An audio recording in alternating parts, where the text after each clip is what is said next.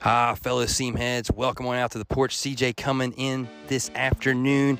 Little BOB action meeting on the mound, talking Major League Baseball, buying and selling the Buccos, a little trivia on the top, no hitters from rookies, some really interesting stuff there. Little ballpark trivia as well. We'll get into some more buy-sell. They're not only just from the Buccos, but some other players in Major League Baseball. And then finally, we'll take a look maybe at a couple teams that are doing a little bit better.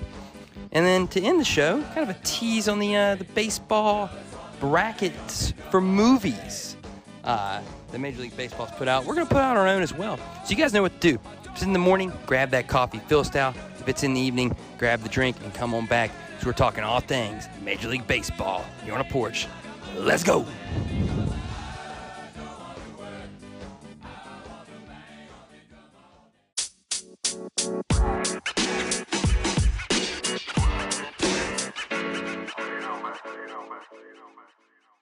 My brother, I'm finally back out here on the porch, man. If you can hear the birds chirping, beautiful Thursday afternoon, my friend. Gonna talk some baseball. Like you said, man, it's the time of year when the spring slowly turns into summer, and no better time of year, man, in my book. No, I absolutely love this time of year, and I would be sitting out on my porch as well to do this, but we got some rain down here in the Greenville, North Carolina area. Probably going to rain for like the next 3 days. So, hey, if you got the rain we had last week, and it literally like started on Thursday evening, and it just sat in the Charleston area for about 2.5 days. So yeah, I saw the flooding up there. I had to text my mom, make sure they weren't floating on their boat somewhere in the Canal Valley. There were a lot of people that were floating in boats, rivers, etc. When the street becomes a river, you got to watch out. When you got to have a moat to get out to your car, you probably don't need to go to your car. So yeah. Enough about the weather forecast, because it's beautiful right now, and we don't want to have to pull a tarp, CJ. We want to talk baseball, buddy. Absolutely. So let's get out the box. Quiz time. Ballpark trivia here, CJ. Came upon this morning. Obviously, everybody knows the two oldest stadiums in the major leagues. I mean, there's no question. We know that. Go ahead and give them to them. Well, that's got to be Fenway and Wrigley. Fenway, Wrigley, 1912 for Fenway, 1914 for Wrigley.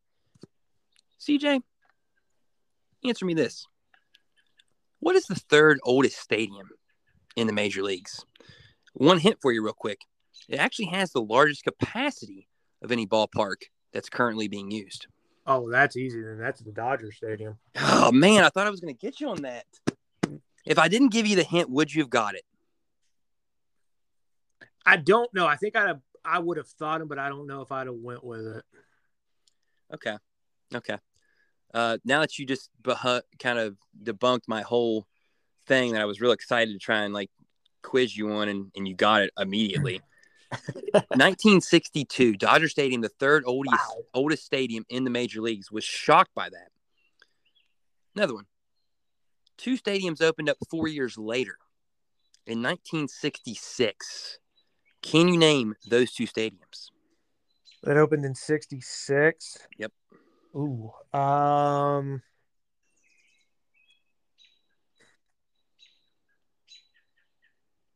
I'm trying to go through the Rolodex here.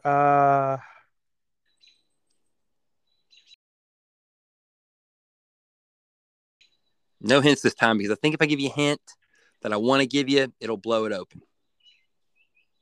I want to say Oakland's got to be one of them, because that stadium's been around a while. You are correct about that, CJ. The Oakland Coliseum, now called Ring Central, opened up in 1966. Currently has a capacity of 46,847, but they're maybe drawing like 1,300 now, because the Oakland A's fans have finally gotten to a point where they are tired of this mess.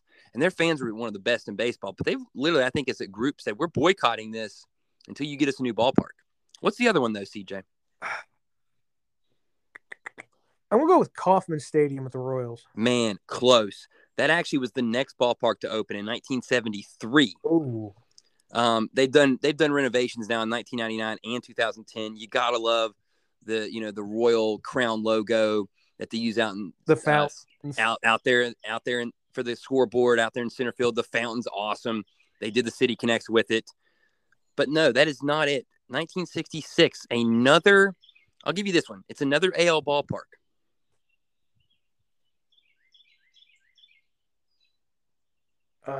If I give you the other hint, you will definitely get it. I'm just going to take a guess. AL ballpark. West Coast, right? It is West Coast. Yep. So that'll probably do it. The Angels, really? The Los Angeles Angels Stadium, 1966. Now, obviously, been some renovations. Wow. The Big A scoreboard that they used was actually part of the structural thing when they first built it. But 1966. Both opened that year. So 3 of the 5 oldest stadiums in the major leagues are out west. Wow. Okay. Yeah. Would have never thought that. Ballpark that was debuted my year of birth, 1989, the old Sky Dome, Rogers Center.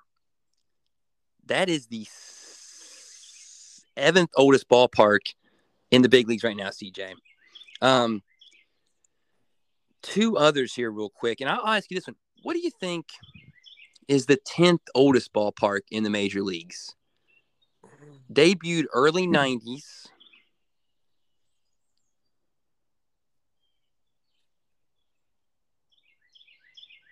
Early 90s.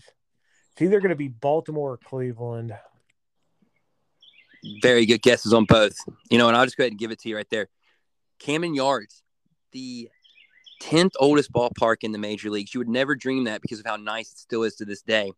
1992 was kind of a blueprint for a lot of the new ones that came into that kind of retro ballparks that a lot of people are making now. Camden Yards, 10th oldest stadium in the big league, CJ. Wow. Now, the Trop is 8th, by the way. That was actually built in 1990, even though the Rays didn't start playing there till later on in the decade. And they need to get that one redone and quickly for Tampa. Get them an outdoor stadium, man, on the Bay. Let's just go ahead and do it. Lowest attendance, by the way. They only have an available seating of 25,000 at the Trop. Yeah, that stadium needs some work. Yeah, definitely needs some work. CJ, you were right on Progressive. Debuted 2 years later, 1994, the old Jacobs Field. I want to go there. Never seen a game there in Cleveland. One I'd like to go partake in and watch a baseball game in.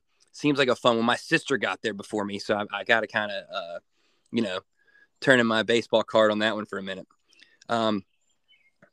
Coors Field is 12th, by the way, CJ. The 12th oldest ballpark. Coors Field, never been renamed. 1995 it opened. That actually is the 2nd largest capacity in the major leagues, by the way. Wow. At 50,144. And they got those seats up there, the purple row up there a mile high as well for you. CJ, going to go ahead here real quick and ask you this one. How many ballparks do you think were built from 2000 to 2010 in that decade? How many of the teams in the major leagues have ballparks that were built in that decade? Oh, there was a bunch of them. Almost half the league, buddy. I was going to say, the number's got to be somewhere between 10 and 12. It is 13. Wow. And we're not even including T-Mobile Park, the artist formerly known as Safeco Field. I was born in 1999. In 2000, Comerica, Enron, now Minute Maid Park, and Oracle Park is now known as Oracle Park, used to be Pac Bell Ballpark out there in San Fran in 2000.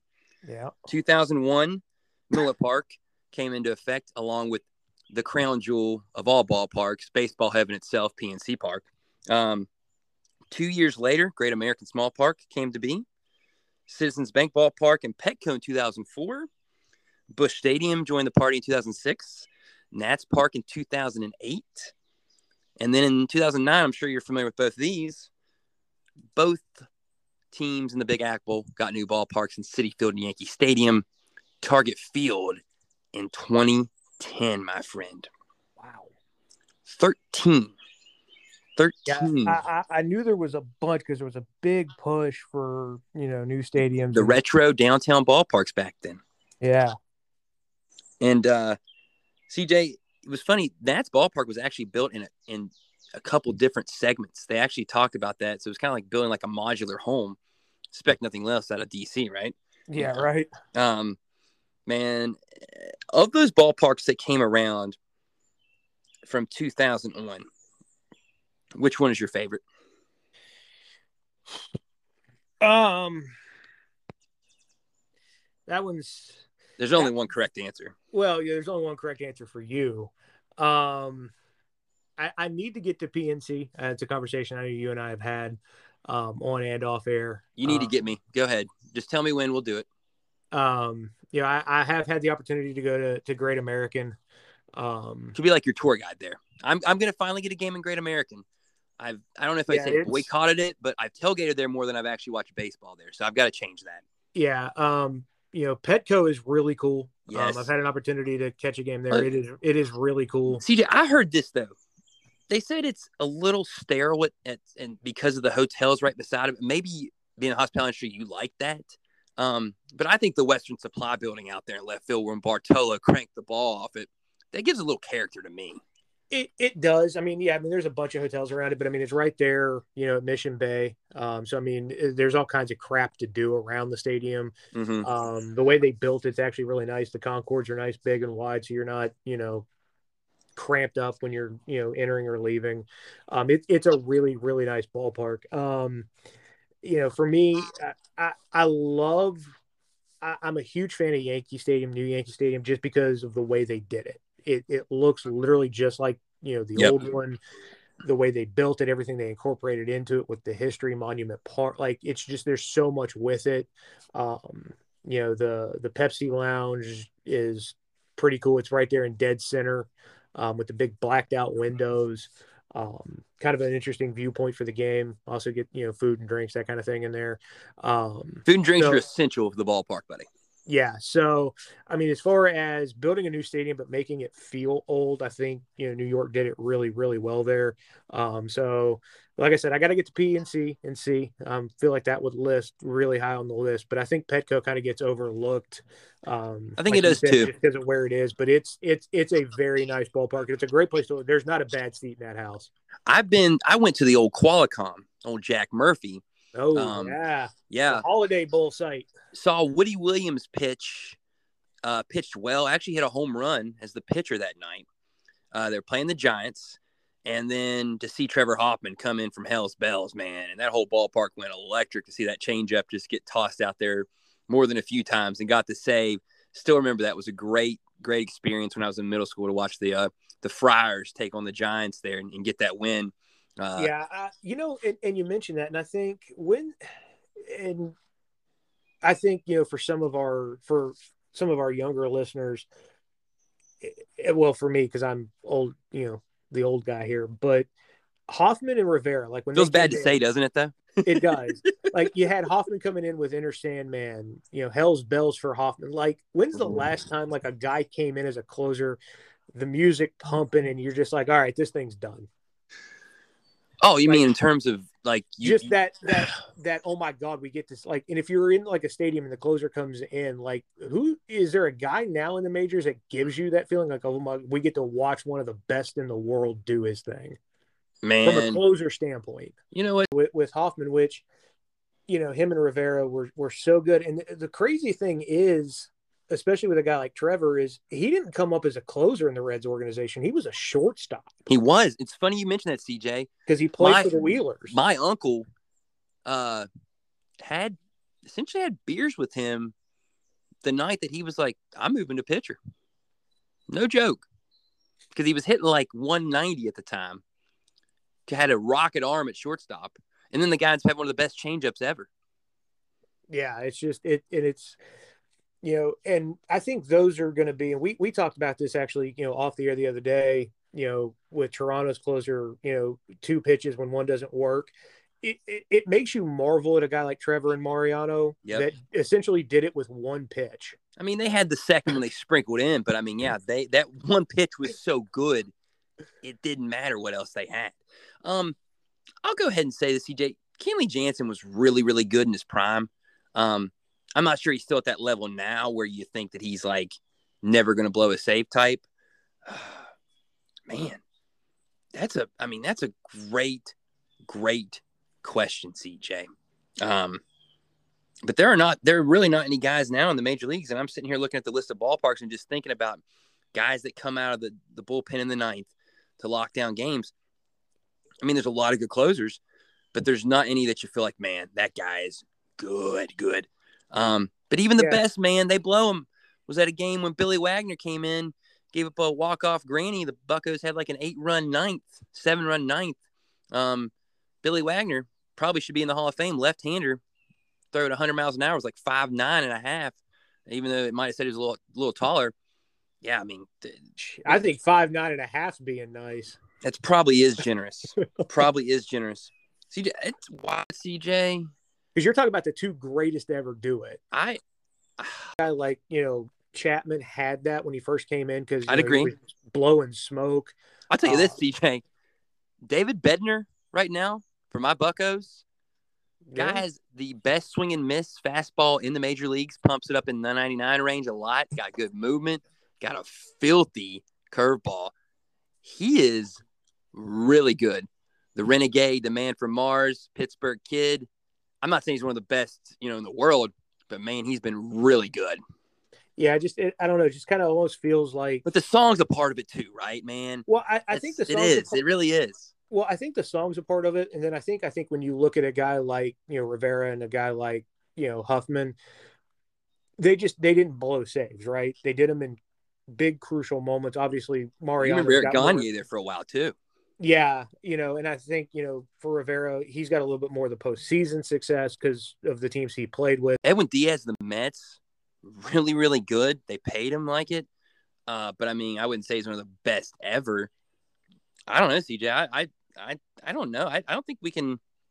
I think there's a lot of good young arms that are trying to get to that level, but I don't think there's one yet who you could say, man, I feel like he's the best to do it right now. Yeah, that's kind of the thing too. Is you've seen kind of the changes. You got a lot of guys, kind of. You've heard, kind of almost not closer by committee, but not those, kind of those lockdown guys. And even the Yankees have that. I mean, Chapman yesterday got into a little bit of trouble, and I mean, Boone wasted no time in getting Chad Green up just in case. So what's funny, CJ? You mentioned this real quick, right? I find it interesting now that a lot of managers will go to that guy who is the closer, quote unquote, in a higher leverage situation in, say, the 7th or the 8th inning on occasion, because that's where they feel like the game really is truly being won or lost. Not always the last 3 outs. Although the last 3 outs are a different bird, and we all know that, man. We all know that. CJ, speaking of different birds, let's talk about that no-no that was thrown by Mr. Detmers, the rookie, for the Angels. Only struck out 2 guys. Man, talk to me a little bit about this. I know we had some interesting quiz there. I knew when I saw this, was shocked that there was 25 no-nos thrown by rookies all time. I want to hear a little bit about this, buddy. Yeah, it's kind of an interesting thing. I want to get quizzed here, man. Hit me up with some stuff. I want to see what I can do. There's been 316 no-hitters recognized by baseball, by the MLB. Oddly enough, only 43 of those are before what they would consider the modern era, the AL forming, which is kind of interesting. But yeah, there's been 25 no-hitters by a rookie. And I was kind of looking back through some of the lists, and there's some names on here I think would kind of shock you, and they're not quite that old. So one that I do know, because I saw him pitch earlier this year for the Diamondbacks when we were in D.C., Tyler Gilbert. Was pretty phenomenal outing there. Did that against the Padres, I believe. And then Joe Musgrove, like a week later, threw the first Padres no-no. So other than that, CJ, I'm an open book here, man. Hit me with some names, like try and give me a quiz question. I don't know. I want to hear a little bit more about these other 23 potential rookies here. Yeah, I'll give you one here, and it's a name you're probably not going to remember, but there was one in 2015. And it was a guy from San Francisco. 2015 San Francisco.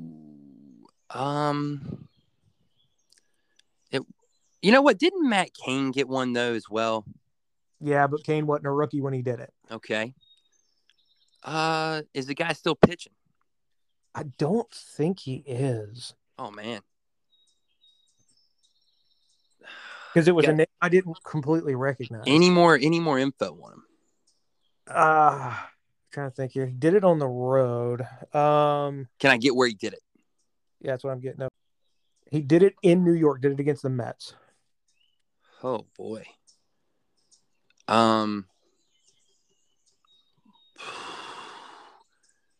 Hit me with it, CJ.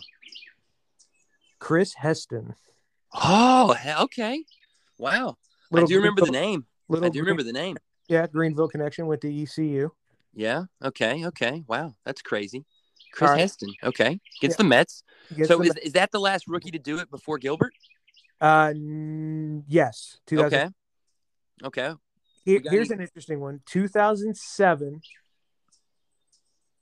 happened against the Orioles. Okay. Against an AL East foe.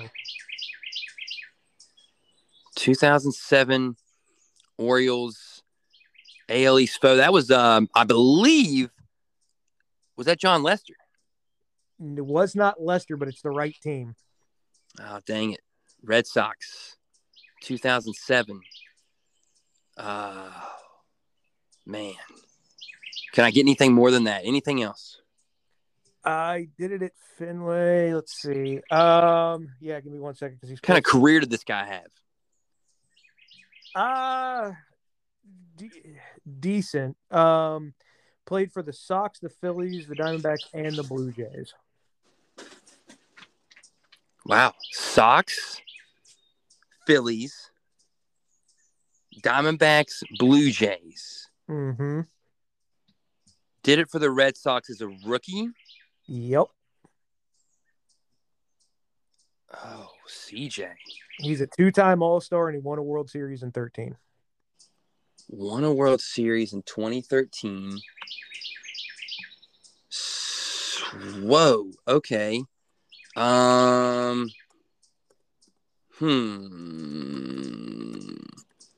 CJ. Give me another minute here. So he won the World Series with the Sox, so he's still with the ball club, right? Yes. Oh man. Wow. That's such a good one. Boston Red Sox.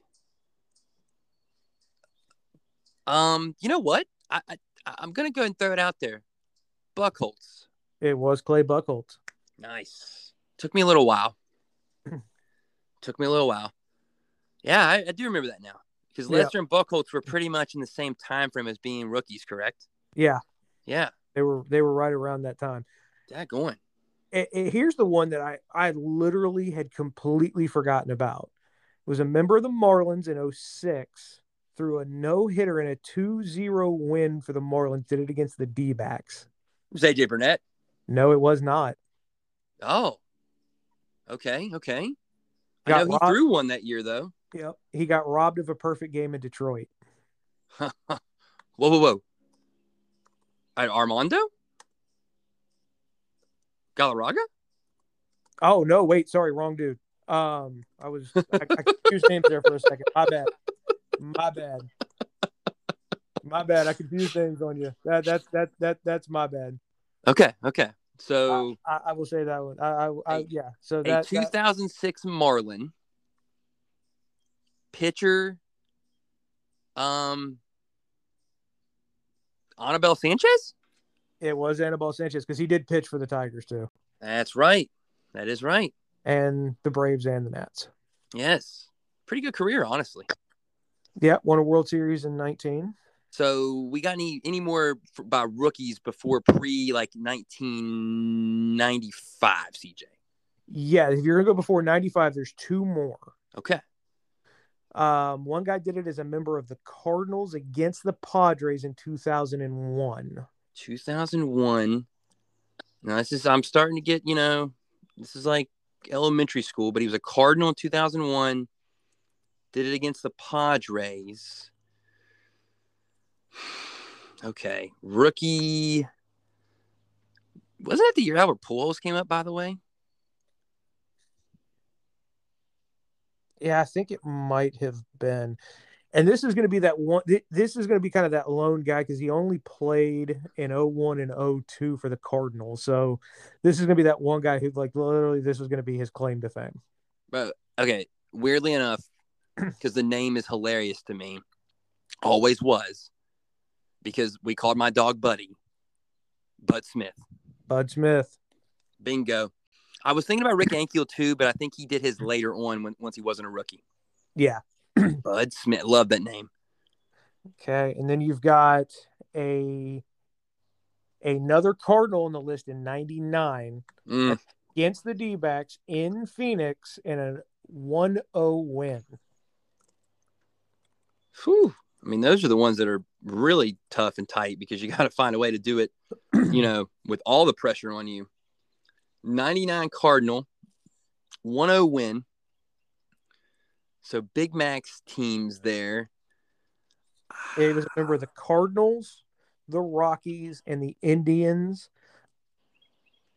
04 would have been his last appearance. So he played from 98 to 04. Oh. And here's the kicker. I'm trying to kind of see here. The pitcher he beat was Randy Johnson. Wow. So he beat the big unit in a 1-0 game to throw a no-no as a rookie. In his second ever start. Oh, my. Okay. A name is popping.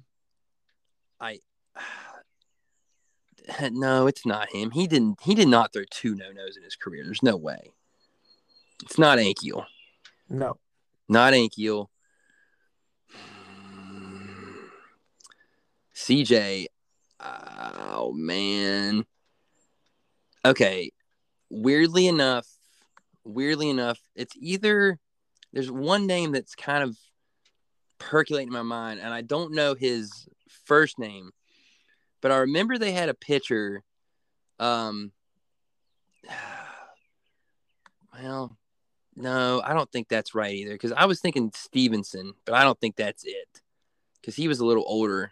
I don't know, man. Who was it? Jose Jimenez. No way. Mm-hmm. Interesting. Remember he had some good stuff. Believe he also pitched. You might have already given me this information, but I was tuning you out because I was trying to listen. I think he pitched there for a while with the Rockies as well, correct? He did. He went to Colorado. They converted him into a closer, and he actually ended up saving more than 100 games. Oh, wow. I am seeing that here. Yeah, I had looked him up here. I had 41 saves in 2020 in 2022, 2002. 41 saves, 3.49 ERA. Interesting. Yeah. So, yeah, that was to me was kind of like I said. There's some names on there. You're like, yeah, those guys had some decent success, and then there's some that you're just like, wow, there's their career highlight. CJ, any names on the list that like guys you truly remember after even the 99? Not really, because the list really, because then you've got one in 91. Who was it? Just rattle them off here. Yeah, Wilson Alvarez was a member of the White Sox. Okay. And then you got to go to 83, Mike Warren with the Athletics. Okay. You had a 10-year gap from 83. You go to 73 where you had 2 of them. You had Jim Bibby as a member of the Rangers. Now he was a former Bucko. Yep, as a member of the Rangers. He hit the Athletics. The sweat dripped off that hat like it was crazy, man. Yep. And then Steve Busby as a member of the Royals hit the Tigers. Busby's a name that sounds familiar. Maybe I'm just thinking Buzz Steaks, but hey, that's some good stuff right there, my friend. Very good stuff. Yeah, so I mean, it is kind of an incredible feat. I think the funnier thing is you think no hitters, they're you almost think okay, they're kind of in rarefied air along with the perfect game, but there's been 316 of them, which is a little more than I thought would be. But it is still kind of a really Oh, and you gave me the It's a stat hard earlier thing before to do. 1901. There's like 277 since uh since 1901. I mean, that's been a lot of baseball games played. I actually witnessed a combined no-no in a high school game there the other night, CJ. Five Yeah, inning, but still. yeah, and I think there's been a lot of those. You get the combined no hitters. The It's 7 inning kind of, ones as well. I don't know if MLB actually credited those or not because they were in double headers. They should have, but I don't think they did for some reason. yeah. I'm not really. I would think they would because you're in that complete game territory. Because anything after five is considered a complete game. If you get a rain out. So that yeah, that one's kind of interesting. If I had to ask you, who's the team with the most no hitters thrown? All right, CJ. NL. I'm going to go NL because that's obviously, the Been senior around the circuit. longest. Yeah. Staffs that have been really good for a long time. Braves. No. Dodgers for sure, just because of the plethora of arms and being in pitchers' ballparks for so many years. Yeah, it is. It is the Dodgers at 26. I think what'll shock you is the next two are actually AL teams. And that's the Oh, okay. Go ahead if you want to give yeah. them. I was going to try and get a guess here off. Well, I'll give you one of them. The second place team is the White Sox at 20. Wow. Last one was Mark Burley, though, wasn't Yep, it? Or was it? Or was it Bummer? I think it would have been. It was 2021.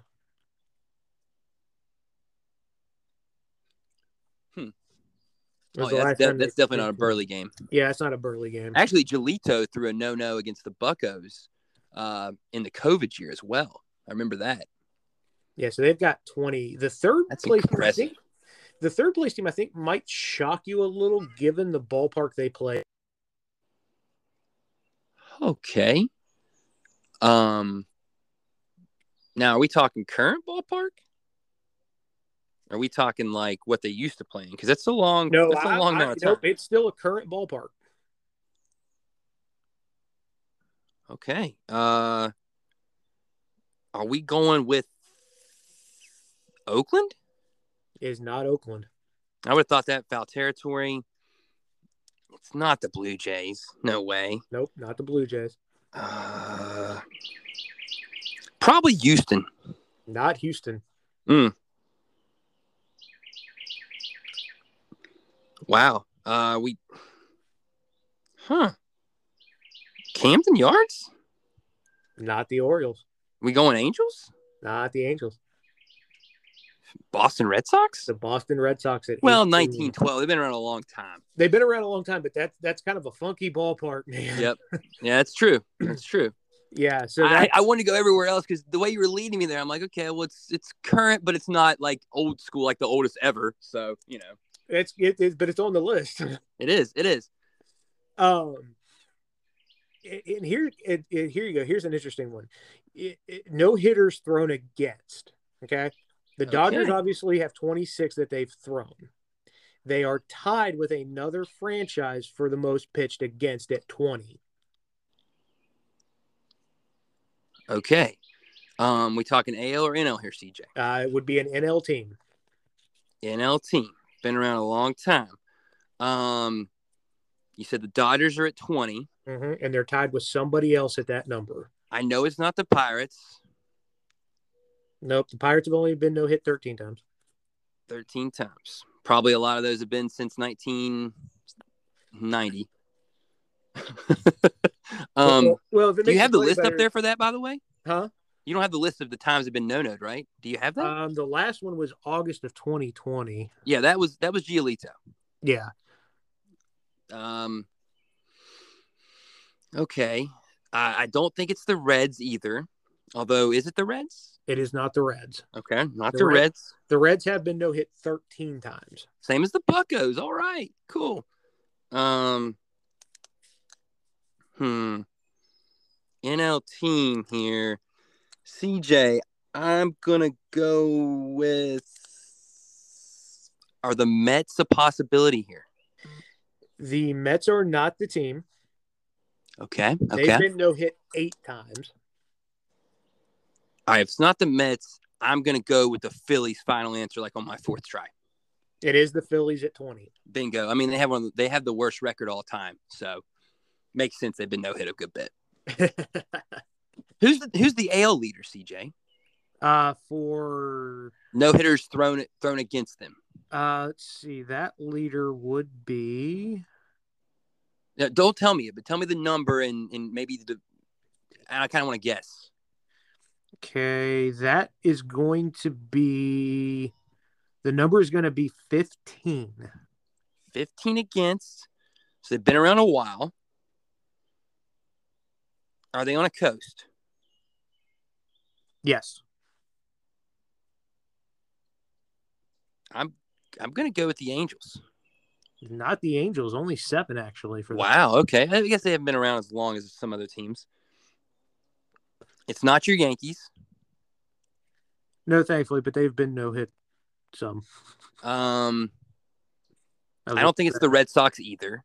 No, it's not the Red Sox. Yankees have been no-hit 6 times. But you said it's on a coast, correct? It is on a coast. Boston's been no-hit 12 times. Is it the Athletics? It is not the Athletics. That's close. They're at 14.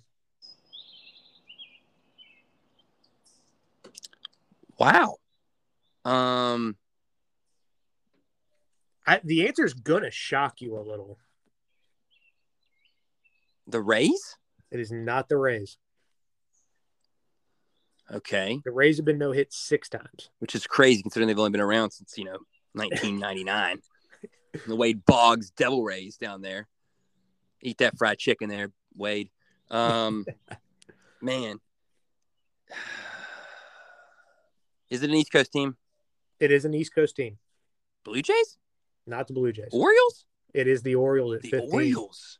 That's why I said it was going to shock you because of how good they were, especially in the 90s. I will say though, they were really good in the 70s too, but they always had good pitching, so it makes sense that maybe the ballpark allowed for some good pitching against them at times too. Yeah. CJ, brother, great quiz. Real quick here, man. I want to talk a little bit about the kind of the teams, kind of a recap of last week and to some extent. Little recap of last week. Got to give some due to a team that we kind of bashed on a little bit there. And it was at my kind of misfortune, I'll say, for my Buccos. Give some love to the Reds. Winners of 4 of 6. Took 2 or 3 from the Buccos over the weekend, and then took 2 or 3 from the Brewers at Great American Small Park. They've played well at home here of late. I will contest the first game of the doubleheader was a little disappointed in the umpiring there. CJ, I'll tell you this real quick. I don't know if wild scenario. Backup catcher gets tossed from a game because the umpiring was a little suspect, to say the least.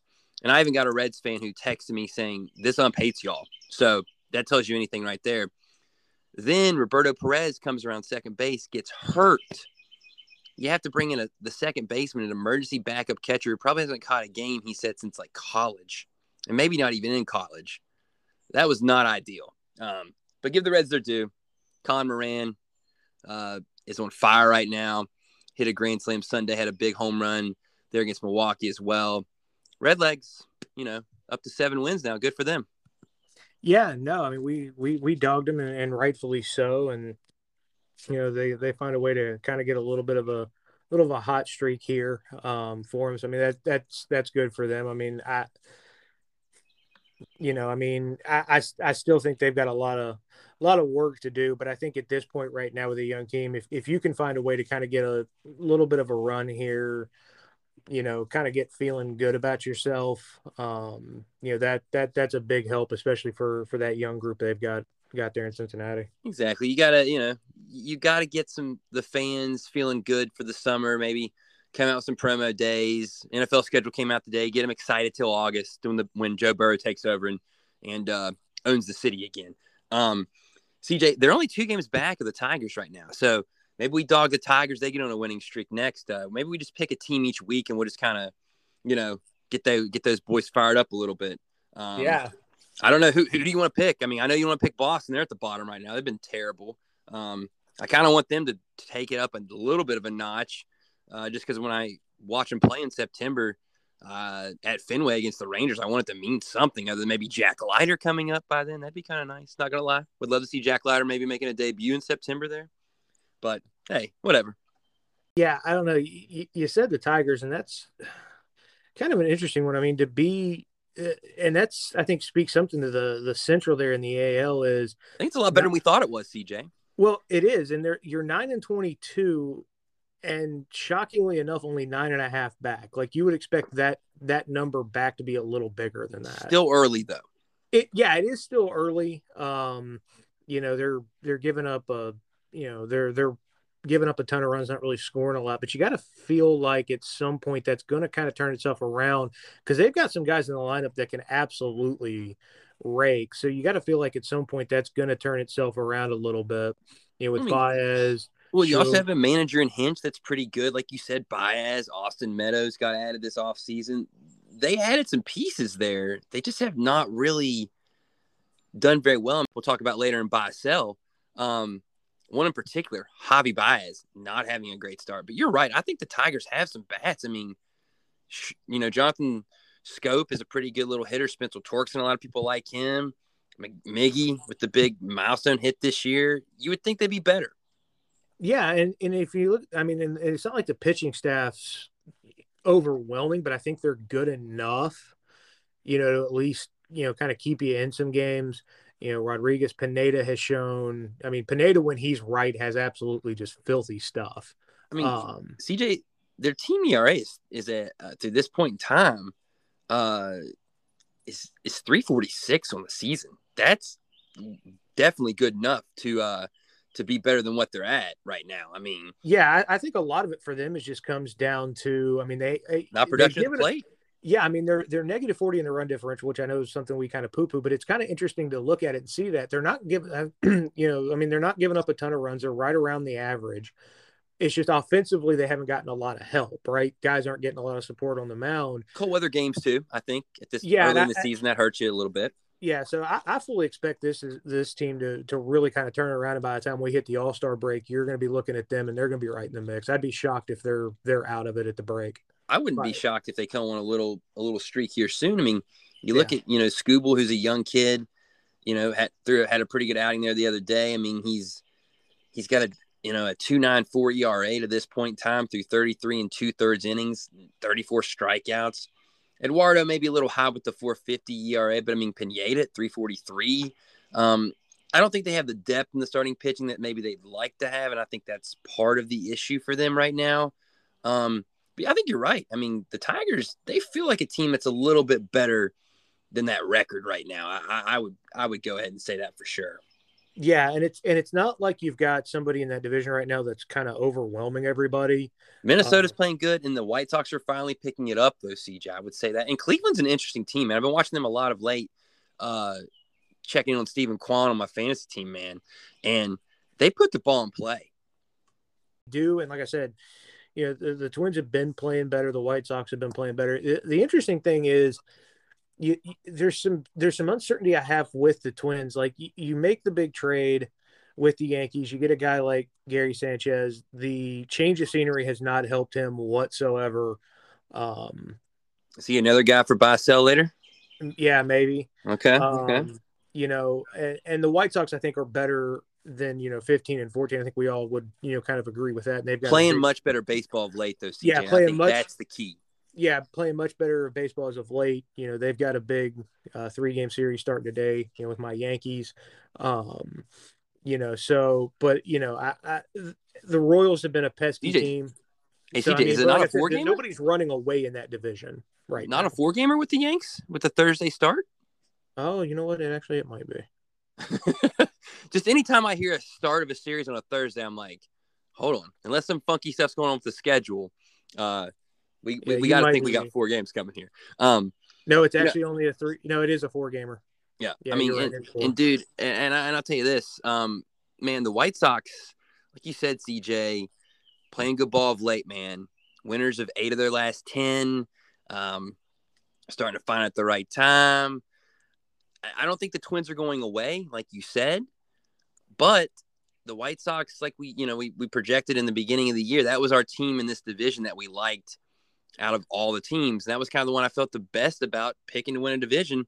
And even after that slow start and that minus 13 run differential right now, they're finding their way into the light, CJ. And they're back above 500, getting ready to face the hottest team and the team with the best record in baseball. So that will be fun this weekend.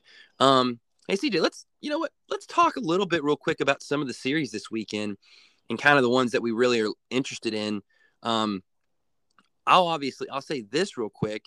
Very interested for your series with the Yankees and the White Sox. I think it's a great opportunity for the White Sox to kind of get themselves back to where they want to be. And it's a good opportunity for the Yankees to continue to show what they're about this season. At this point in time, that's one that I'm definitely circled in. Blue Jays and Rays is another big one down there at the Trop. I'm interested to see that as well. And then finally, dude, I mean, I think two other ones really real quick to hit on that I'm very interested in. Giants Cardinals, going to see that on Sunday night at New Busch. Should be kind of fun. The Giants, I don't like what they're doing, but they're seemingly playing good ball. And then Padres and Braves. Braves trying to restabilize, and the Padres right now playing great baseball.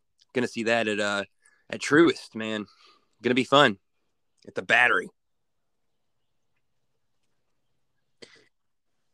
Yeah, those are some really good ones. You kind of hit on some of the ones that I was really looking at, especially that Jays Rays series. You got some good pitching in that series too. I mean, Gausman versus Rasmussen on Friday night's a pretty good tilt. And then, well, they're not going to give us any more of that. Teams just don't like to release starters anymore. That's kind of sad, but I like the initial start on Friday. Yeah. Teams like to play it kind of close to the vest right now. I'll give you a series here and it's in a division we just touched on, but Cleveland, Minnesota. A good one. Yeah, I mean that's a good one. Those are teams right now that are everybody's kind of clanked up in that division. If you're the Twins, this is a big one. Get you a little bit of separation there if you can find a way to win that series. Pitching and the Twins still got to finish a couple games with the Astros too. Yeah, so I mean that to me is going to be kind of an interesting series. But I like the ones that you, I mean, definitely really hit on. There's one other one here too, and it's simply just because they've kind of continued to be the shock so far, and that's the Brewers Marlins series. The Marlins, just 14 and 17, just under 500, playing really good baseball. Let's, can they keep that up against a Brewers team that can absolutely hit?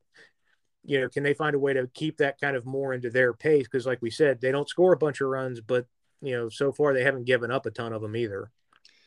No, they haven't, CJ. I mean, it's a good point there. Although I will say this: Friday night in that series, you got Burns Lopez. Dude with a 186 and Corbin Burns 1-2 on the year versus Pablo Lopez with a 4-1 record and a 1 ERA on Friday. That's pretty electric. Yeah. Lauer, the lefty, going against Rogers, who needs his restabilize there for the Marlins. He's 1-4 this year with a 5 ERA. Lauer goes with a 1.82. And then on Sunday, you get Woodruff, who we know has good stuff, but has a 5.97 ERA, 3-2 on the year versus Acer Hernandez, the 27-year-old, has some good stuff. I think he's probably the one weak link in the Marlins rotation. Interesting series there. And CJ, I got to go ahead and throw it out there, buddy. And I'll just say it, call it for what it is. I'm very interested in the 4-gamer that we're going to see with my Buccos and the Redlegs. Okay. Working chronologically back, Sunday, Jose Quintana taking the mound versus Hunter Green. Green's been, we know he has electric stuff, but he has a 7.62 ERA. Quintana going to go about it a little differently from the left-handed side, 1-1 with a 2.7 ERA. You got Castillo going for a second start versus Zach Thompson on Saturday, 6:35. Might be in the ballpark for that one, CJ, for the old Key Brian Hayes headband game. Nice. Friday night, you've got Tyler Miley versus Mitch Keller. Guys with good stuff, but both ERAs north of 6. So interesting there. In the opener this evening, Overton versus Brubaker, a matchup that we saw in the first game of the doubleheader. If Overton doesn't get as many pitches as he got from Will Little, I think the Buccos might get to him a little bit. But he has a 2.53 ERA. And a fun fact for you, CJ. My man Connor Overton has the last base hit for a Pittsburgh Pirate pitcher, probably in the history, and now he's a Cincinnati Reds hurler. So, got to give him some love there. Yeah, a little bit. And he scored. The guy who hit the grand slam on Sunday, Colin Moran, had an RBI base knock versus the Phillies. So, I'm intrigued by that. You know what, CJ? Go ahead. Give me a rundown of the Yankees and the White Sox. I know you want to. I think Cease goes to the mound on Thursday, right? Yeah. You got Gill, I believe, there. Yeah, Gill's. Yeah, Lewis Ill or Gill, however you pronounce it. I think the G's silent from what I remember from last year. He's going to get the start here. I know Coltrane takes the ball Friday, right? Yeah, they're bringing Ill up just because the way the rainouts kind of pushed them into playing like 23 games in 22 days. Be interesting to see. He's really struggled in AAA to this point. So I think whatever you can get out of him at this point, you'll take. But Cole Velasquez on Friday should be Velasquez has been much better this year. And it's funny. Everyone's giving Garrett Cole down the road, right? The dude has a 2.67 ERA. Like, he's not – I would take that any day. Quit hating on Garrett Cole, okay? Yeah, that – I'll be all aboard the Cole train, buddy. I'll tell you that. Yeah, he feels like he's starting to get it back. I like your matchup Saturday, by the way. Yeah, I do too. Keuchel versus Montgomery. MLB Network. Yeah, I feel kind of bad for Monty. You want to talk about a guy that gets absolutely no run support when he takes the mound, and it's unreal for him. Like I heard a stat the other day when he was pitching, watching the Yes Network, and they're like 15-4 in their last 19 when he takes the mound. And it's kind of crazy to think about because I'm like, I don't know how that's possible given the fact the guy gets absolutely no run support when he pitches. Then he keeps him in the game, and then the offense finds it late, man. Yeah. So, Sunday. That matchup's going to be fun. Now, Sunday, CJ, old nasty Nestor Cortez's cutter there versus Michael Kopech. You got to do with a .93 ERA in Kopech and Cortez 1.41 had the no going in the 8th. I might have to tune into that one Sunday afternoon. Yeah, that one should be a lot of fun. Two guys that can absolutely, dominate with their stuff. And Kopech dominates, I think, because his stuff's a little more electric. Nestor's a little bit more of. He's kind of a throwback pitcher in that his stuff's not overwhelming, but he does a really good job of moving pitches, changing arm angles. Like he does some funky things to kind of really help himself out. Yeah. And it's been really kind of interesting to watch him kind of transform, and guys that don't have electric stuff learning how to pitch, how to manufacture things But CJ, I will say this though. I will say this real quick on Nestor.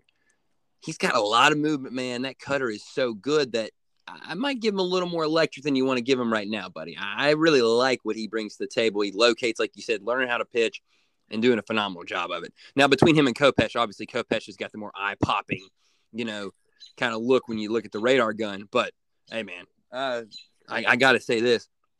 Nestor's been nasty this year. CJ, talk about a Sunday, man. Just kind of settle in. You got a little peacock action at 11:35. Joe Musgrove against Cal Wright. Padres Braves, settle right back into a little Pirates Reds, and then get the matchup there between Nestor and Kopech. That's not bad. You kind of bleed that into maybe a 4 o'clocker there with some hopefully seeing the D-backs beat the Cubs, or you never know, Shohei might take the ball for the Angels.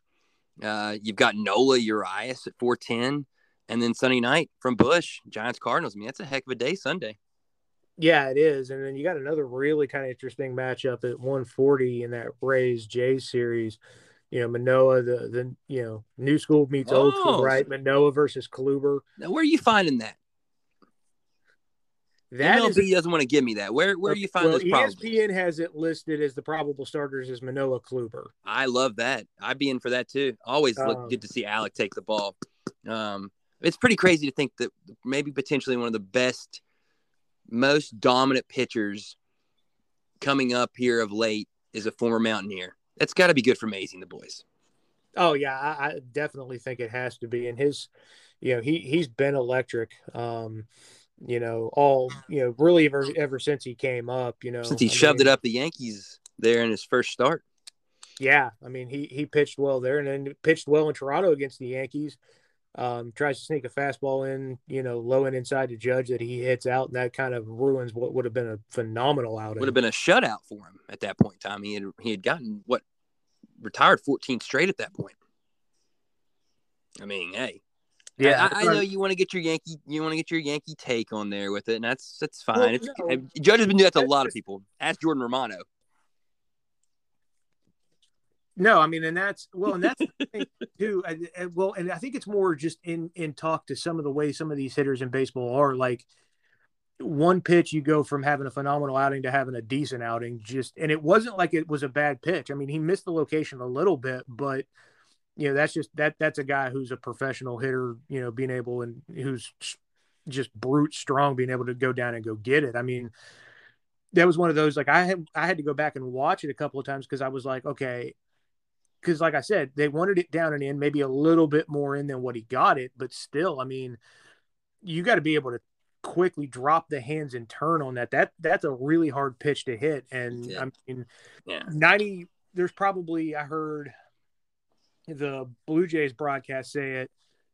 There's probably 4 or 5 guys in baseball that can get to that baseball, and only probably 3 of them actually make good contact on it. That's just how electric that stuff is and how hard of a pitch that is to hit. So, and Judge is one of them. Yep. Yeah, and unfortunately, Judge is just one of them, and you get a guy that strong, it happens. And it's funny because, like you said, Manoah got the best of him, striking him out twice earlier in the game, and then Judge does that. But, hey, 1 out of 3 is the Hall of Fame. And Judge has got brute strength that is almost second to none. CJ, I want to get into topic 2. Buy, sell, and we're talking about brute strength. And I got one guy off the top I want to mention. And the reason I want to mention him is because it's taken us almost 20 minutes to talk my Buccos. Taking a series from the Dodgers, CJ, by the way. Daniel Vogelbach, my friend.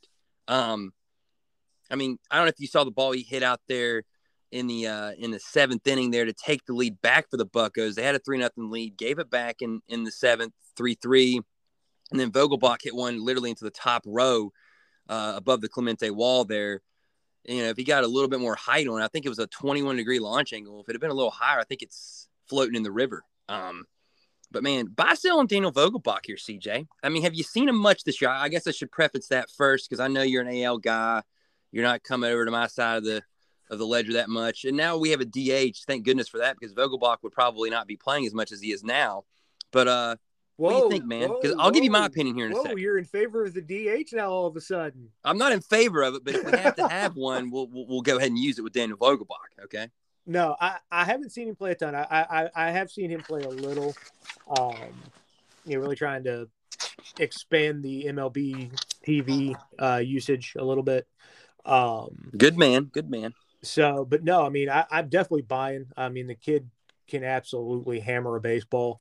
I think, like you said, the DH rule in play now for the NL has really helped. I think if anything else, it's given guys more opportunities to get appearances and to get comfortable at the plate, because hitting is such a hard thing. If you're only doing it every so often, like if you're not getting a ton of opportunities, where I think that's really helped, guys like him to kind of get at bats, get used to, major league pitching, and really kind of get a timing down. And it's been a huge help for him, and he can absolutely rake. And he's a huge, huge bright spot in what's, seems to be a lot of bright spots if you're a Pirates fan. Hey, CJ, I love hearing a lot of bright spots for Pirates fans. Let's say this. Vogelbach has 5 home runs already this year in 89 at-bats, CJ. 12 ribbies. He's drawn 11 walks, 337 on base, hitting 258. Been very clutch. I love what I see at the end of Vogelbach. Plus, sometimes Shelty uses him as the leadoff man. I mean, you got a leadoff man pushing 280. That's pretty wild. Yeah, and I think the 11 walks thing is an important thing too, because that's a guy who's being patient, understands the strike zone. That's a big key nowadays. Even for the analytics folks is, are guys disciplined at the plate? Are they working at bats? Are they taking walks when they're there? And that's a huge thing too. If you can have an understanding of the strike zone, be able to lay off tough pitches and get on base, that's when all the damage starts, because then they got to start coming in and actually pitching strikes to you, and then you can jump on pitches that are there.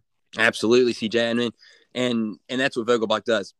He's very, very quiet with his hands up there, gets to it fast, has brute strength like we mentioned, but he also is very patient. He's not a guy who expands the zone very much, and I love what I'm seeing out of him. I am buying Vogelbach. Hey, CJ, while we're at it, we'll keep talking some buckos and buy a sell here, buddy. Okay.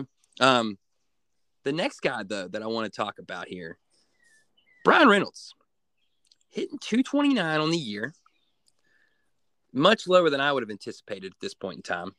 The on base is only at 325. Okay, he's got 105 at bats. He has 4 home runs, but only 6 RBIs. So he's hitting a lot of solo shots to this point in time. Striking out a lot more than I would have anticipated him to do so. Actually leads the ball club with 29 to this point in time. But he has drawn 14 walks, so he's still grinding at bats. He's still doing little things.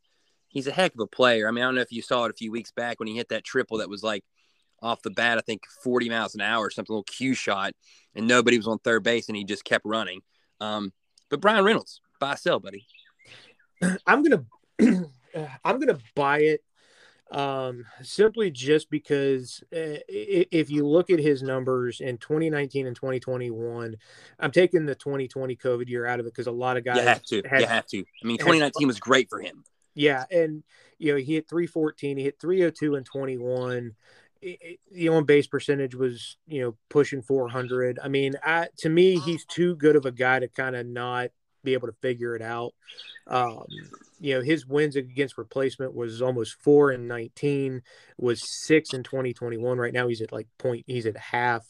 You look at kind of the way for him, to me, he's just way too good of a player for this kind of funk. Funk to continue.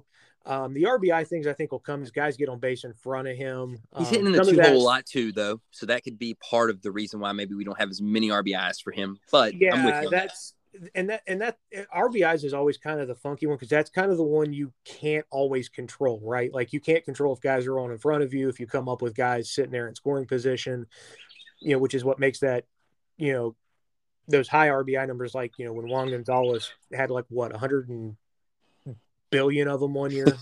Man, bringing back a Juan Gonzalez reference. Yeah, when I think he finished with 159. It's one of those stats you go, man, the guy drove in a bunch of runs, but he had a lot of guys in front of him that could get on base, and so when you're approaching Hack Wilson territory, you're doing something special. Yeah, so I think that'll kind of find a way to even itself out. You always kind of see that. So no, I'm buying Reynolds just because I've got 2 years showing really good production. I don't think he's. I hope that bad. I think he's a 300 hitter, and I think you're going to start to see that come back. No, and the fact that he's at 229, he's struggled as much as he has at times this year, I think goes to show, like you said, he's going to find his way back up to that 300 clip by the time it's all said and done. Oh yeah. I do want to bring up, man. And I know I don't want to keep talking Buccos, but I got another one here. My young man, the 25-year-old Ke'Bryan Hayes. You're familiar with his dad. He played for the Yankees, played for the Pirates, played for the Rockies, played for a bunch of teams. 320 hitters so far this year, 410 to this point on the on-base percentage. He's drawn 15 walks, hitting a lot in that, hitting anywhere from the leadoff spot to the 3-hole. CJ, the only thing for me, and this is the thing that I'm not concerned about, but I'm a little bit kind of wondering, when is it going to have an uptick? No home runs at this point. But Ke'Bryan Hayes, buddy, I mean, we got to buy that, right? You're buying that all day. Not much of a discussion on buy sell there, correct? No, not at all. He's a guy that Stud. Going to be a Gold Glover too, by the way. Yeah, I mean, his own base percentage is over 800. It's almost 800 for his career. I mean, even in the COVID shortened year. I mean, you mean the on base plus slugging, right? Yeah. Because if we got an on base at 800, I want to know where that guy's playing, and I want to figure that out. I don't even think you do that. Yeah, it was on base. Yeah, that's on base. That's OPS. That's on base plus slugging. His on base is 410. So I mean, he's a guy that even in that funky 2020 year was really putting together at bats and hitting the ball well. The home runs thing, I wouldn't stress about. I mean, that's eventually going to come. I mean, he had 6 in the COVID year when he came up in a month, like maybe 3 weeks. So he's got some pops on that bat, but he's going a lot more opposite field, which I think is taking away some of that power at this point in time. But I'd rather have the guy hit, near 330 and maybe only hit like 15 home runs than have a guy who's hitting 270, maybe hitting 25. Yeah, well, and some of that can, sometimes I think, if guys come up early and they, you hit a bunch of home runs, it kind of sets the bar a little higher than maybe it should be. So, I mean, I think the pop will come. Right now, I think you keep the focus on up the middle and opposite. Yep. Keeping the hands back, driving the driving opposite field, zone, keep it in the zone, make contact. I think that's really where your focus is right now. And then the power will come. He does a phenomenal job with that. CJ. 2 more buckos, and then I promise we're off it, okay? I promise. Jose Quintana. To this point, 6 starts, 2.70 ERA, 1-1, 30 innings pitched, 23 hits allowed, only 9 earned runs, only given up 2 dingers to this point, 25 strikeouts. What do you think, Jose Quintana? Are you even buying or selling that he's with the Buccos at the end of July? That might be the better question than buying and selling in general, but yeah, that's going to be the interesting one. I'm going to say I think he gets moved before the deadline. The only reason I say that is because I think he's going to continue to pitch well. And at 33, I think too good a commodity to not get a couple potential good prospects to keep building for. I'm with you. I hate it, but I think it's going to happen. If he was 27, 28, I think no, unless you get an absolute haul for him. But at 33, as well as he's been pitching, I think if you get a phone call and you get a pretty decent package, I think you jump on it. Just simply because of his age, and he is going to be a commodity. I think that would be kind of the only reason. But he has been absolutely pitching extremely well so far this year. I don't see that changing. I could be wrong, but I mean, he's always been a guy that's, pitched pretty well. I mean, he had some tough years in Chicago, but overall, I mean, yeah, I think he might regress some off that 270 ERA that he's had so far. He's had some really, really good outings. Yeah, I mean, because he's the career 380 guy. So, I mean, I would expect that to come up a little bit. But I still think as you get to the deadline, a guy with his kind of stuff, teams are going to be in the market for if nothing else, to give you a little bit of an extra arm or somebody else in, down the stretch. Here's one other one, CJ, that I'm interested in, and that's Chris Stratton. He's been asked upon to some higher leverage spots at times to close some games out, even 2 of 3, but he's also struggled of late. Was primarily responsible yesterday for the Dodgers coming back.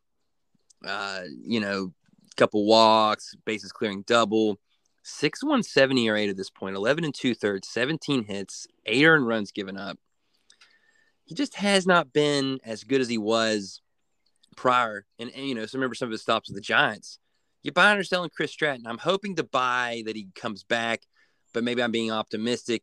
Maybe get him in some lower leverage situations. Maybe get Dylan Peters more in the later innings. But I mean, he's been so good as an opener with his 183 ERA. He's literally given up runs in 1 outing. Gave up 1 hit and then 3 walks to the Reds, and then got tagged with a few more because of the Con Moran grand slam. I mean, he's been electric, so I buy him. But I mean, man, I don't know. What do you think on those 2 guys?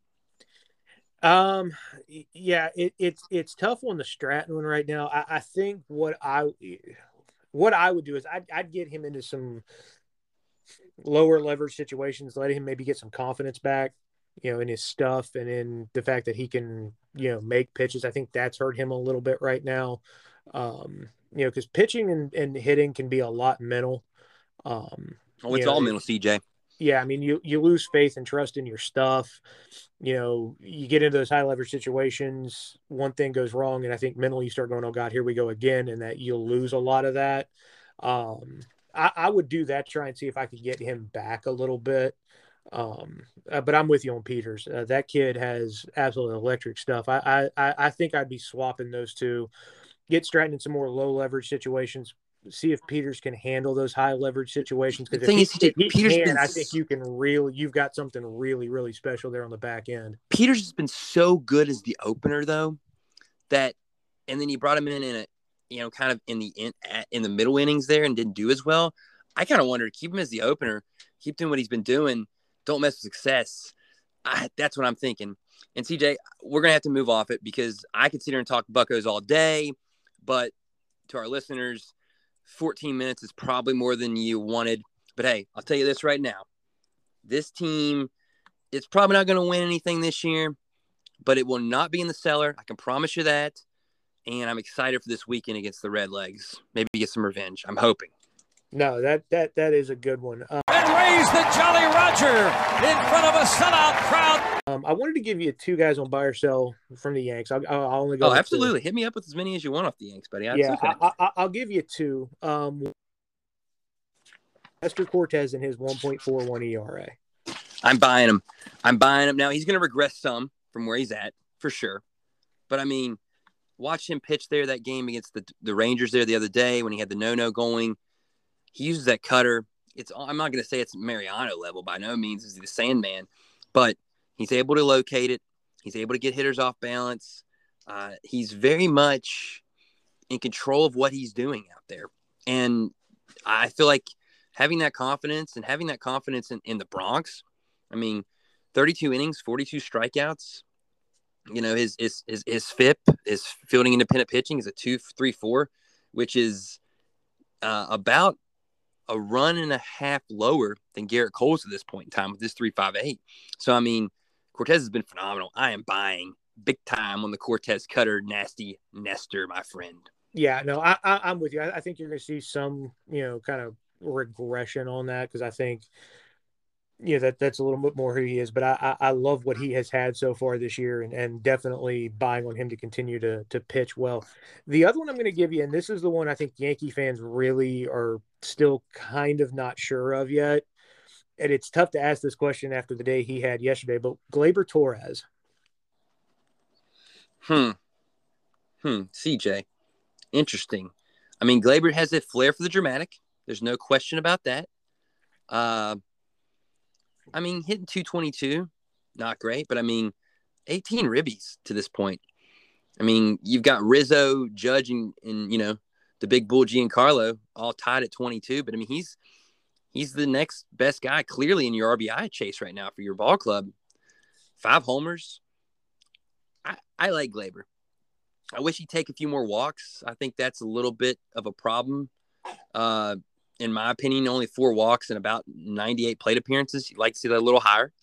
That walk rate needs to get up a little bit. But I buy Gleyber, man. I think he's a guy who you'd want to continue to have out there and playing. I mean, I do know DJ LeMahieu is a guy that, also gets some time, and Marwin Gonzalez is a professional. It must be nice to have those problems, CJ. I buy Gleyber, man. I buy him. Yeah, I do too. I think a lot of help for him has been going back to second base. Short was just not working. You could see that. I'm with you. I'd like to see the walks come up a little bit. He's well under pace for that. I mean, last year he drew 50 of them, which is really around where his average is. 42, 48 and 18, 19. So I think for him, a lot of it right now is going to be the patience at the plate. I think hitting 38 home runs out of the gate in his second year was that, and that's where I was talking about. Doesn't hurt. He has that short porch, right? But a lot of them, he was taking out. He's a right-hander, so he doesn't get to utilize that like some of your boys like Rizzo does. Yeah, but I think in watching his approach really over the last couple of weeks, and that's one of the things I love about watching games on the Yes Network is you get a guy like Paul O'Neill talking hitting. And, he said, for a guy like Glaber, if you can stay balanced, stay back on the ball, work up the middle, work opposite field, everything else tends to come back into play. And that's really kind of the approach you've started to see out of Glaber lately.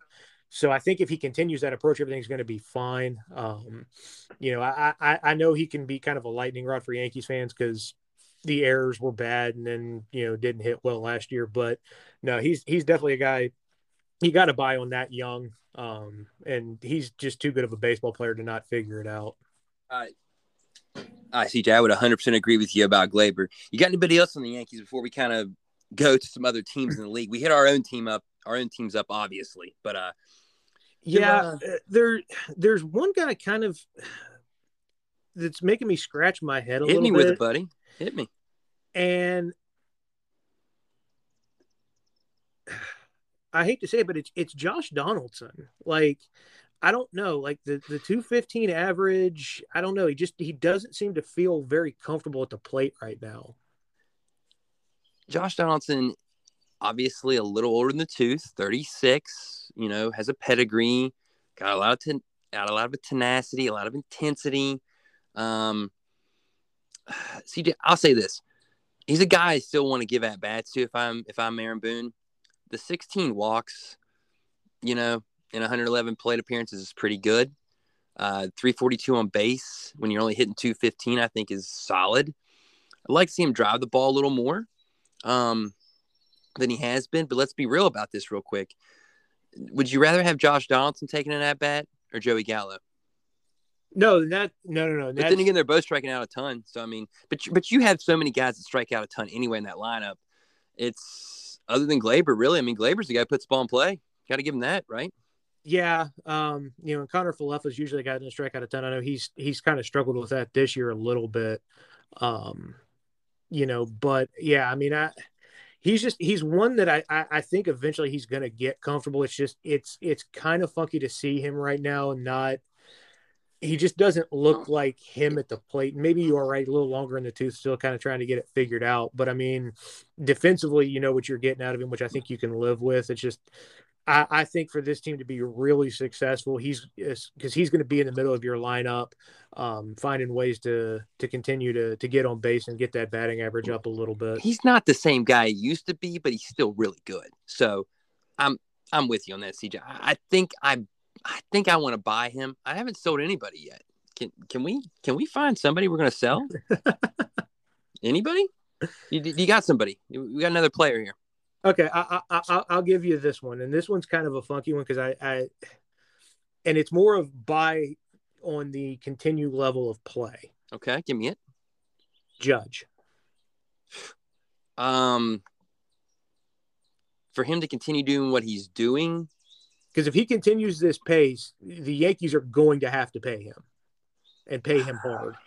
I mean, man, when a guy's hitting 288, hitting and leading the league in homers, and also drawing the amount of walks that he does with 352 on base, he'll regress some. I think I'd maybe sell him to continue at the pace he's at because he does strike out a lot too. But, man, he's so good. He's so good. I mean, what else can you say about the guy? There's really nothing to say. Ball game over. Yankees win. The Yankees win. Guys here, real quick. Out there in L.A. for the Dodgers, been key catalysts to some of their championship teams, but they have both been a little less than desirable this year. And now with the addition of Freddie Freeman, some of the playing times maybe kind of dwindling for these two guys. And that is Justin Turner first, and then Max Muncy. Give you Justin Turner's numbers here first real quick. A little combo buy-sell here. Turner hitting 194 on the year with a 252 on base at this point in time. He has drawn himself 9 walks, struck out 20 times in 103 plate appearances, only has 1 home run.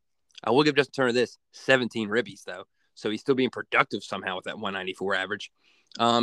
Then you got Max Muncy hitting 138, 22 strikeouts. Although Max Muncy, 25 walks on the year with a 336 on base, 3 homers, 11 RBIs. That's a wild stat right there.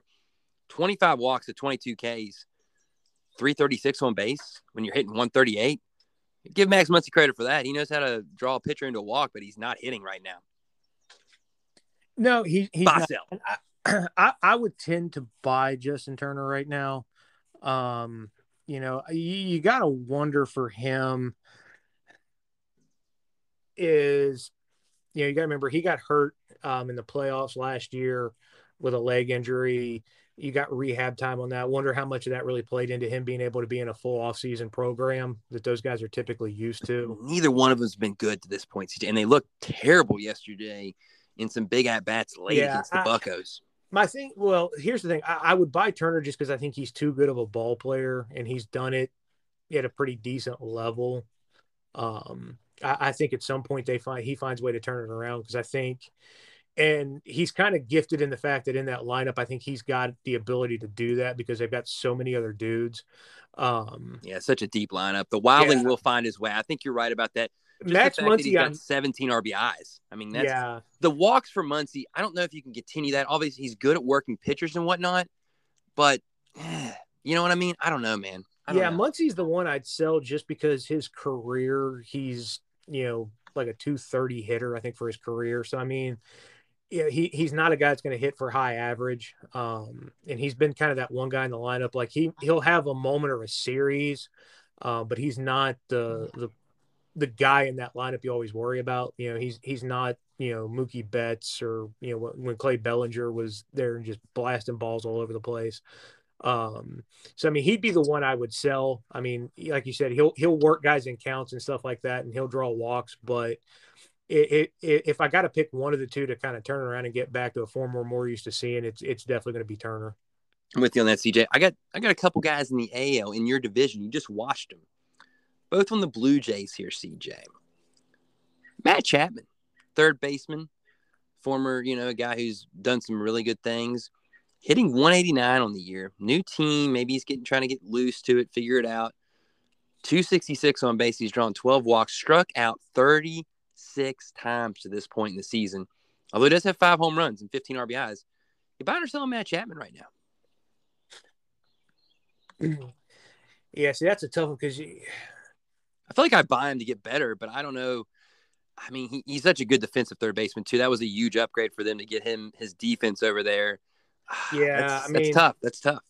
Yeah, he's one of those guys that, I mean, you know what you're going to get defensively. That's a tough one just because I don't know how much of it's, really surroundings. I mean, he's still in the AL, so I mean, it's guys that he's not completely unfamiliar with. You want to sell, don't you? Yeah, I kind of do, simply just from the fact that I think you've kind of started to see this over the last couple of years. He was 210 last year, 232 the year before. Like, you've started to kind of see it regress. I mean, his best year average wise was 278 in Oakland in 18. I think defensively he gives you a bunch, and I think that was the massive upgrade. I think that's where you'll live with it. I don't know if I think that one year where, he kind of took off a little bit. I don't know if he gets back to quite that level. I think it might've been just kind of one of those 1 year blips. So for me, I'm selling him as an offensive player, but defensively you're going to be tough to find probably a better third baseman. I would agree. He's very – hold on now. I'll find you a couple in the NL Central real quick, Nolan Arenado and Key Brian Hayes, buddy, real quick. But to the next J, we're buying and selling, CJ. And, man, this is the first guy that I'm really, really leaning towards selling hard here. And I don't want to because the guy's on my fantasy team in a couple places, and I really like him. And that's Jose Barreras, buddy. So to this point in the time in the year, he has an ERA of 5.82, has given up 42 hits in 34 innings, and only has 24 strikeouts.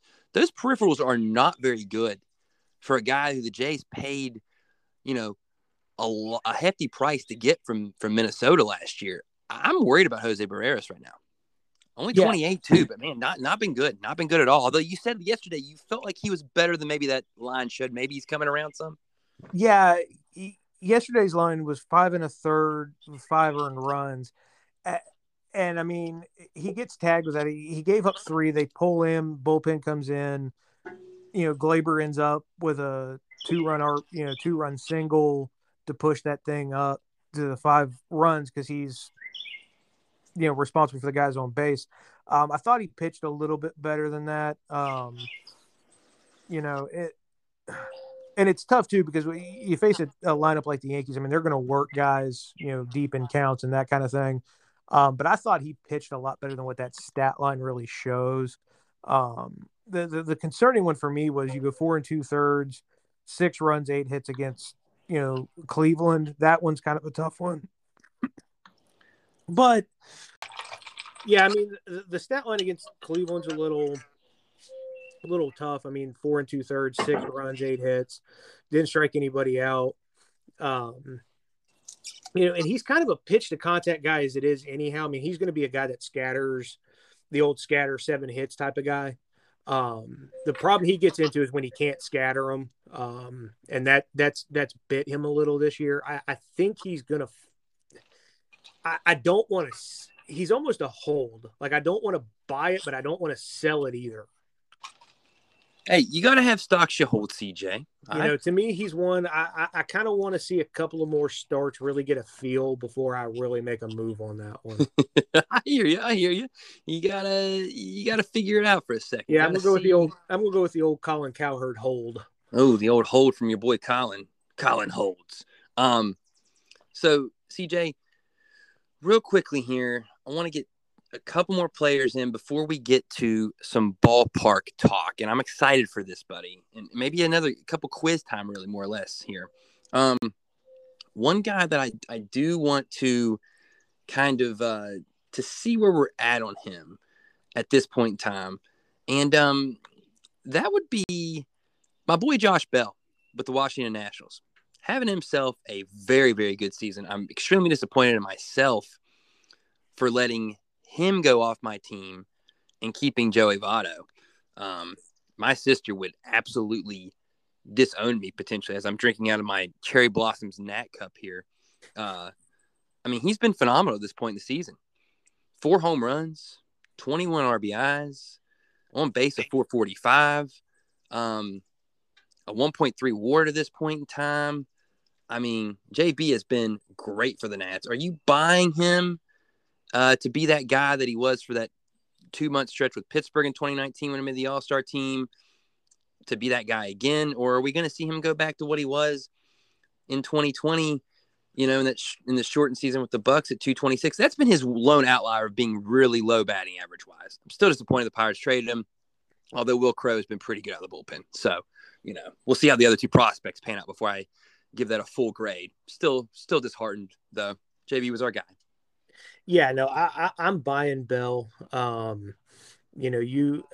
think, and the reason being is he is just a really good hitter, but I also think he's got some protection in that lineup too, which helps because they don't use him though that way though. CJ, I mean, Soto hits second, Cruz hits third, Bell hits fourth most of the time, or Bell hits third, Cruz hits fourth, depending. I guess you give him a little protection if Nelson Cruz is there, but Nelson Cruz is a guy I want to talk about as well. I'm wondering about him now. Yeah, well, I think for him, it's just he's getting, as we use the term with Donaldson, a little long in the tooth. He's pushing 40 now. So I mean, he's a guy who obviously, his best baseball is probably behind him. He's still not a guy you're going to just pump one down the middle at because he can still hit the ball country mile. But no, I'm in on Bell because I think, in all honesty, you're going to look at that and go, okay, well, do we want to pitch to Cruz or Soto? Probably not. So Bell's going to get opportunities. Yeah. And you still trust yourself more to get Bell out potentially than to get Cruz out, right? Or maybe more to the point, you trust Bell to get himself out maybe more than you trust Cruz to get himself out if you make mistakes. Correct. Yeah, I think that would be the way to go. I think the interesting thing is going to be for the Nationals, if they continue to struggle, what they're going to look like towards the deadline. Are they going to be hard sellers? Are they going to interesting? That's going to be kind of the interesting to watch for them as we get into the summer months. I think that's a good point, CJ, and we'll kind of get to hear probably not too long from now, kind of how that's going to start playing itself out, right? What teams are going to be looking to be that team that might be selling off some pieces, who might be buying some pieces, what might be happening. I will say this, though, real quick. Josh Bell is only on a 1-year deal for $10 million with the Nats. So if they could get a bunch of good pieces for him, if he's not going to re-sign with them in the offseason, maybe it would behoove them to move JB at the deadline. Could be one of the big pieces trying to go at the deadline. And Ranger Root agrees. He agrees. He's a big JB guy. Yeah, and dude right there. And that's going to be interesting to see, is because how many teams are willing to give up a ton for a guy that can go get in free agency next year. I think a lot of it's going to be, who really needs the bat? Can they get an agreement? Hey, if we trade for you, you're going to sign long-term with us. Like, there's going to be some wheeling and dealing in that. I think that's the one piece of the leverage I think the Nationals don't have. Because they're not going to win. They're not ready to win now. Correct. I think if you can get something out of them, I think you definitely look at it. But I think as far as, a lot of teams in those trade things like to have a little bit of club control. But you may get a team desperate enough that needs that one extra bat to really make the push, and they give you a pretty good deal. Yeah, absolutely. And I think the Nats would definitely have to pick up the phone if they continue to struggle the way they've struggled at this point in time in the season. CJ, last guy buy sell. Last guy. Because I feel like we've even done this longer than I was anticipating we might do it. How about Joey Votto? Where are we at with him? I'm going to buy it just because of what history has told me with him. And he can rebound. Like, he wasn't that great early last year either, and he ended up hitting, damn near career high in home runs. So, yeah, and you got to still factor in he still got 60 some games in Great American Small Park. I love you came around to my way of thinking on that. So I think, I think he rebounds, and Chris Woodward with Texas. If you think Yankee Stadium's a little league ballpark, go play in Cincinnati. I heard him say that a couple times. Yeah, on those broadcasts. You know what? He wants to be a little sore-ass loser about it, but that's perfectly fine. His team played in the same ballpark and only managed 2 hits the next day, so screw you. Yeah, that sounds about right. Sounds about right, CJ. All right, and you know what? Since we started a trend, let's go ahead and foul one off here. I like fouling him off, CJ. I'm a 2-strike hitter. Stay alive in the box. Little Bee Gees. Staying alive. Okay, give it to me, buddy. We just talked buy sell. The guys that need to maybe start fouling off some more pitches themselves to get themselves, a little bit better numbers. So give me this topic. Let's go. All right. Well, MLB released their what they called Bleacher Features bracket. 8 catchy movies, name. Very catchy.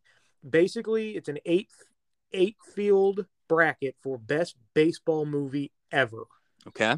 Now, we are going to do our own since, they kind of started this and they only went with 8, which isn't a horrible number, but they broke it up into 4 regions, essentially. You had the Hollywood Endings region, which was Field of Dreams versus The Natural.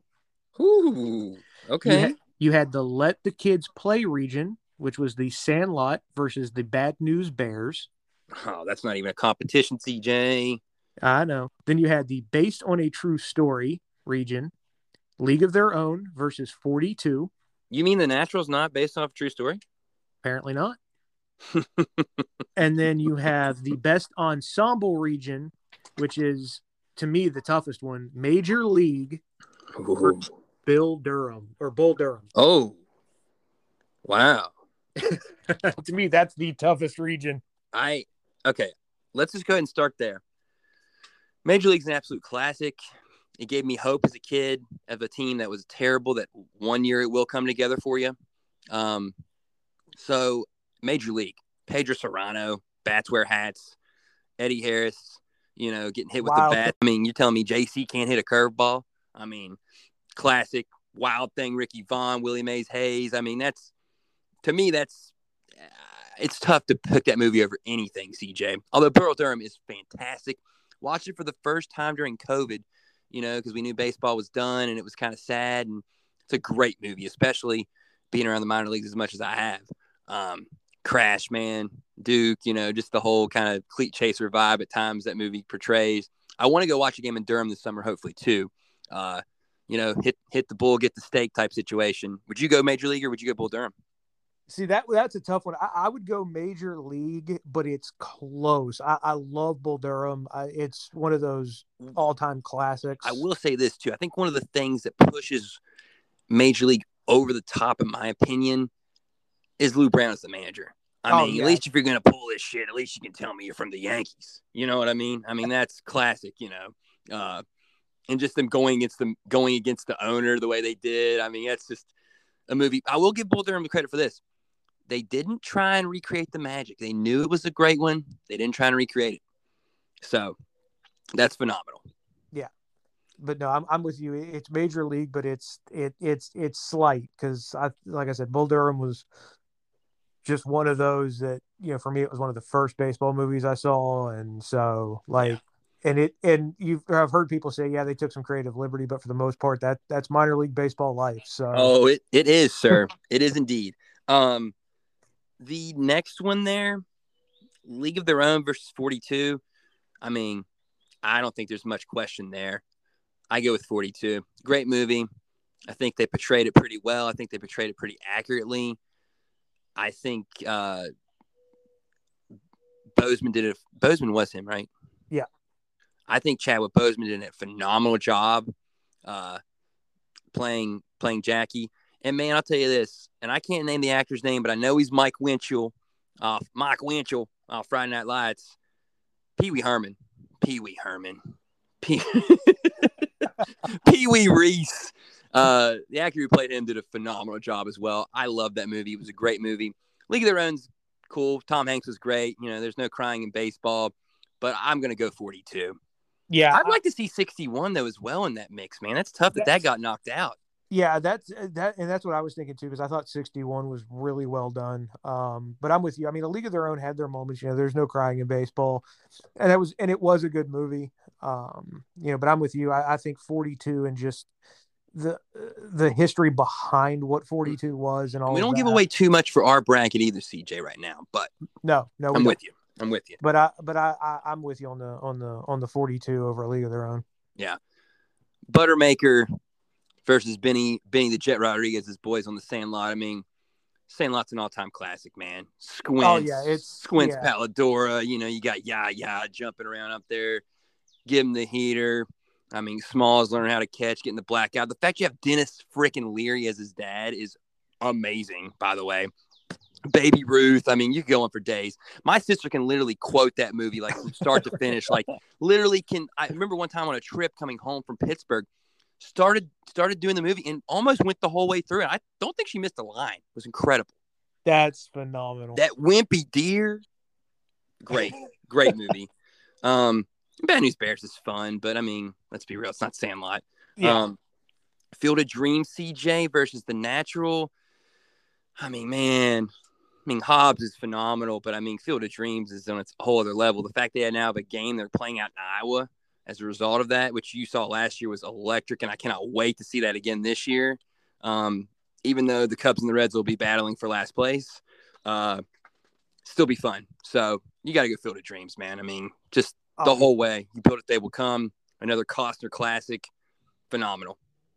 Oh, yeah, absolutely. Love Field of Dreams. There was one movie I was kind of shocked that it didn't make it in here. It's not a big baseball movie, but For Love of the Game was another Costner baseball. Oh, CJ, For the Love of the Game. There's a lot of that. I think the reason why it maybe doesn't get the love in this bracket, there's a lot about that movie that's not about baseball. Okay. It's very, no, that's true. And I think that's why it's probably not on there, but you talk about Costner. That's another really good one.